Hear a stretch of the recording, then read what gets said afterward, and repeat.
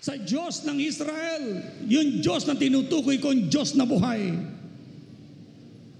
Pagkatapos noon, sinalot ang kanila pong mga tao, nagkaroon ng bukol, nagkaroon ng tumor ang maraming mga tao. Hanggang sa naapektuhan, pati na hindi magkaanak ang mga tao, ang mga kababaihan nila. Natakot po sila at ang sabi nila ay, isauli na natin yung Ark of the Covenant, huwag natin pakialaman, galit na ang Diyos ng Israel sa atin.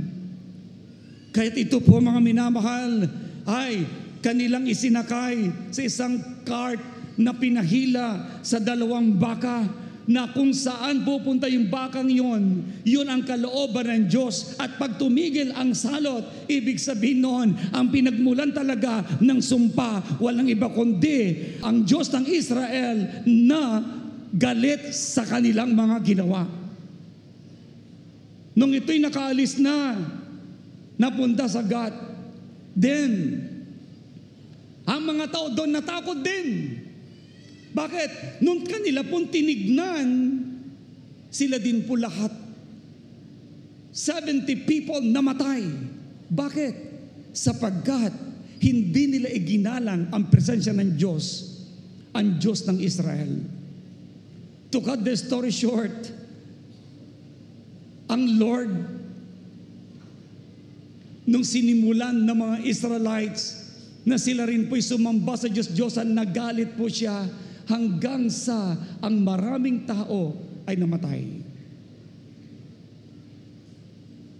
Hindi ko lang tinutukoy ang Batangas City at Batangas Province, kundi buong Pilipinas at sa buong daigdig. Maniwala kayo, naganap ang unang eruption ng bulkan. Hindi po ang Taal lamang tinutukoy ko, kundi ang buong mundo. Dahil ang buong mundo, nilikha ito ng Diyos na ang sentro nito, walang iba kundi magma o yung pong apoy. Saan ka nakakita? Ginawa ng Diyos ang daigdig, ang gitna nito nilagyan niya ng apoy. At pagkatapos noon, ito ay kanya pong binalutan ng mga bato. At pagkatapos nilagyan niya ito ng buhangin, then tubig, then sumunod naman na layer ay mga bato uli, buhangin uli, tubig, hanggang sa nagkaroon tayo ng mismong tuyong lupa. Nung sumobra ng kasamahan ng buong daigdig, ginunaw ng Diyos ang daigdig sa pamamagitan ng baha. Sabi ng Diyos kay Noah, sobrang sama na ng tao. Ikaw na lamang at ang pamilya mo ang pagsisimulan ko ng bagong lahi ng sangkatauhan. Gumawa ka, Noah, ng arko. Gumawa si Noah. Pagkatapos noon, hindi alam ni Noah bakit nagpapagawa ang Diyos ng ark na hindi naman doon sa tubig ginawa, kundi nandoon sa kagubatan.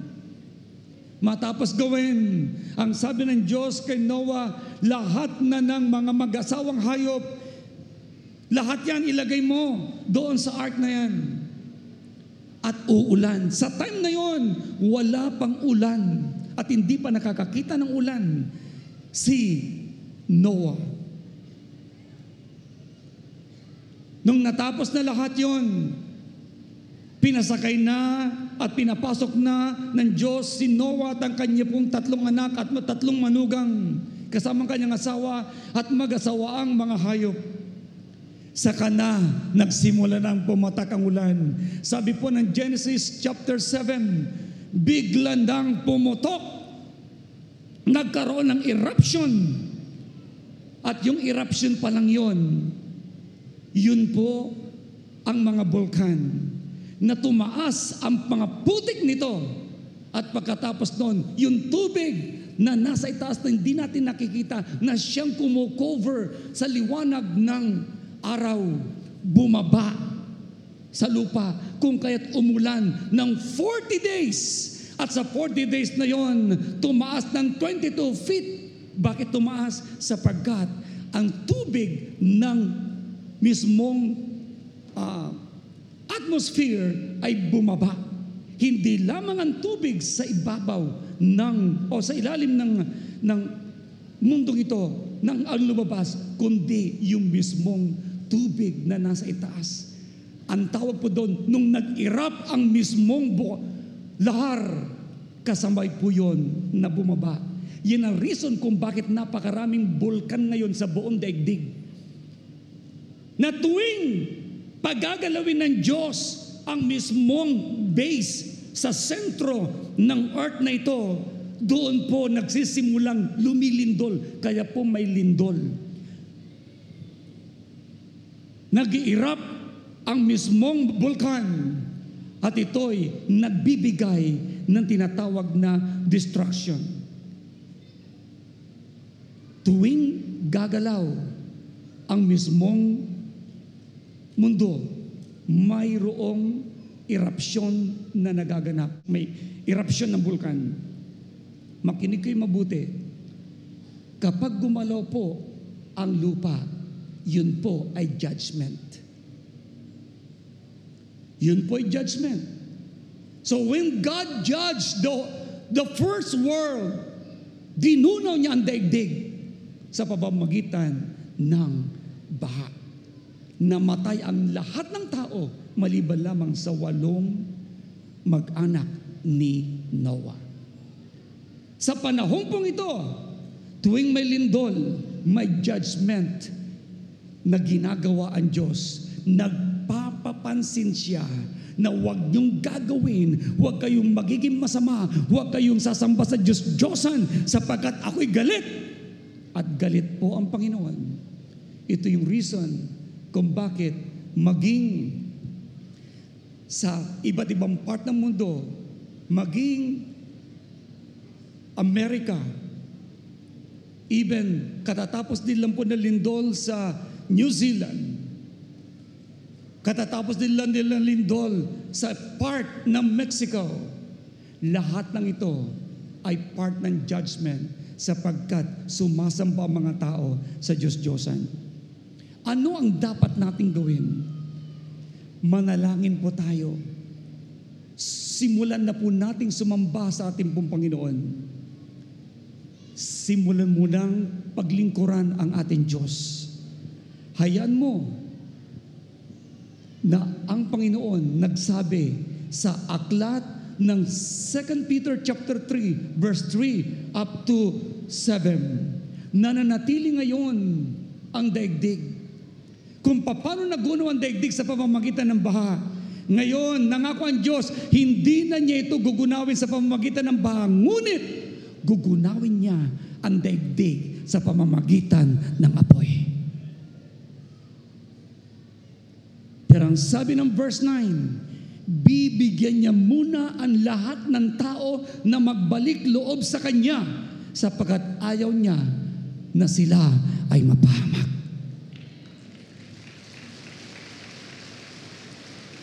Sasabihin ko ngayon sa lahat ng taong narito, sobra kayong mahal ng Diyos. Mahal na mahal tayo ng Diyos. Kaya niya tayo ngayong kinakausap.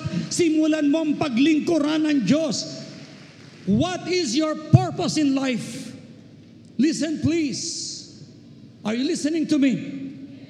Lahat ng tao na narito ngayon, bisita man po kayo, I want you to understand this. Know your purpose in life. Know your purpose in life.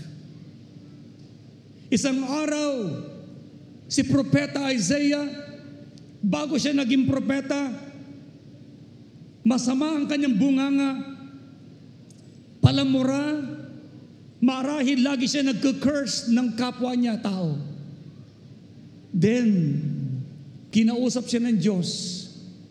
Sabi niya, tinatawag siya ng Lord. Sabi niya, no, hindi po ako Panginoon pwede. Sobrang dumi ng aking pong labi. Sobrang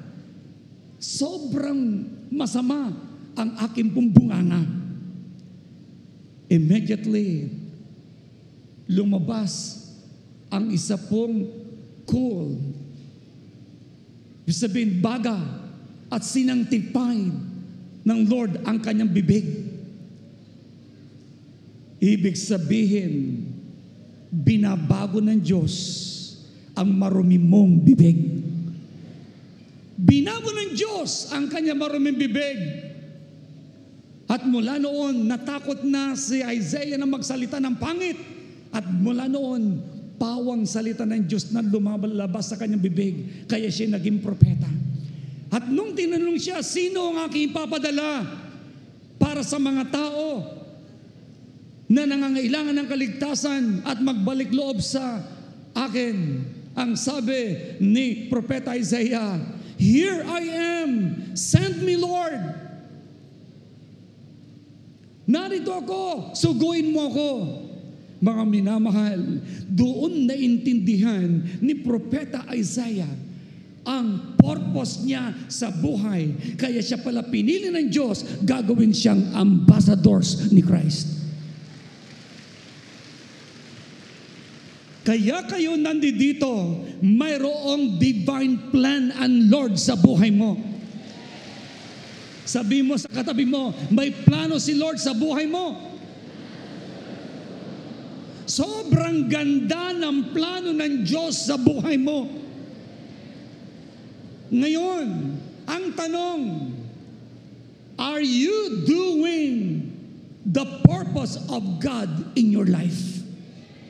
Ulitin ko yung tanong na yun. Ginagawa mo na ba ang purpose ng Diyos sa buhay mo? May purpose ba ang buhay mo? Tanungin mo ang sarili mo ngayon, may purpose ka ba? Ano ang purpose mo sa buhay? Nung tinawag ng Diyos ang mga propeta, naintindihan nila ang pagkakatawag ng Diyos sa kanila, kaya't sila po ay laging nakikinig kay Lord at lagi pong ina-avail nila ang kanilang sarili. Sinasabi nila lagi, "Here I am, send me." What is your purpose in life? Tandaan po ninyo, maikli ang buhay ng tao. Pwede kang umidad ng 100 to 120, and yet, ang katawan mo, ito'y matutuyo na. Babalik na muli sa alabok. What is your purpose in life? Are you fulfilling God's purpose in your life? Are you doing your purpose in life? Or do you know, alam mo ba ang purpose mo sa buhay? I'm talking to all people now. Hindi ka ordinaryong mamamayan. Hindi ka ordinaryong tao.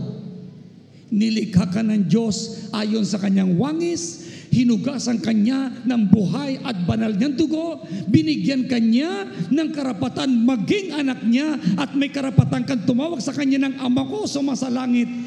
I'll tell you, si Lord, ang purpose niya sa iyo ay gamitin ka para sa kanyang kapurihan. Know your purpose today. Ikaw ba ay tinawag ng Diyos para maging businessman? That is God's purpose to you. Nang purpose niyan, maging provider ka ng trabaho ng mga taong gustong maghanap buhay. That's your purpose. So glorify God in your businesses. Are you a military man? So, fulfill your calling as a soldier, protector ng mga mamamayan. Hindi para pagsamantalahan ang mga taong bayan, kundi gawin mo ang iyong purpose sa buhay na ikaw ay maging tagapagtanggol at ikaw ay maging pagpapala sa mga nangangailangan. Are you a professional? Ano ang purpose mo sa buhay? Use your profession for the glory of the living God. Anong purpose mo? Ikaw ba ay may lakas? Use your strength to support and bless other people. Are you a teacher? Teach. Give your energy in teaching people. Are you a pastor? Give your best as a pastor. Care for the flocks. Give your best in ministering your people. And I believe as you fulfill your purpose in life, God will sustain you with His anointing and His strength.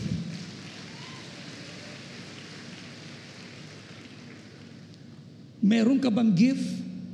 Ano bang gift mo? Ang gift mo ba ay giving? Payayamanin ka ng Diyos at ikaw ay patuloy na tutulong sa mga nangangailangan. Ano ang purpose mo sa buhay? Doktor ka ba? Give your best sa patient mo. What is your purpose? Now, preach the word. Ano man ang profession, ano man ang kalalagayan nyo ngayon, serve God. Go. Avail yourself as an ambassadors of Jesus Christ. Maglingkod tayo. Know your purpose in life. Wag niyong sasabihin, ako naman ay ordinaryo lang tao. Ako naman ay ordinaryo, hindi pinapansin. Huwag kang magsalita ng ganyan. Pinansin ka ng Diyos, kaya ka narito. Sinong pinansin ni Lord? Hindi ako naniniwala na ang taong alam niya ang kanyang purpose sa buhay ay mayroong pride. Tanggalin niyo ang pride sa buhay. Hindi yan makakatulong sa inyo. Mamuhay tayo ng may kabanalan. Ang sabing ng aklat ng Hebrews chapter 12 verse 14, mamuhay ka ng may kabanalan at ng may kapayapaan. Kung wala ito, hindi mo makikita ang Diyos. Englishin po natin, live in peace and holiness, for without such things, no one can see the Lord. Kaya sabi mo sa katabi mo, be holy. Come on, kaliwat ka na, be holy. Kaya akala po natin, sa pamamagitan ng religion, nagiging banal ang tao. No way! Walang religion makapagpapabanal sa iyo. In fact, iyan ang kukontrol ng buhay mo sa pamamagitan ng paglayo mo sa Diyos. Ngunit kapag ang Diyos ang iyong pinaglingkuran, the more kang papalapit sa Diyos, the more na masaya ang Diyos, at the more kanyang i-bless. I-bless ka ng Diyos.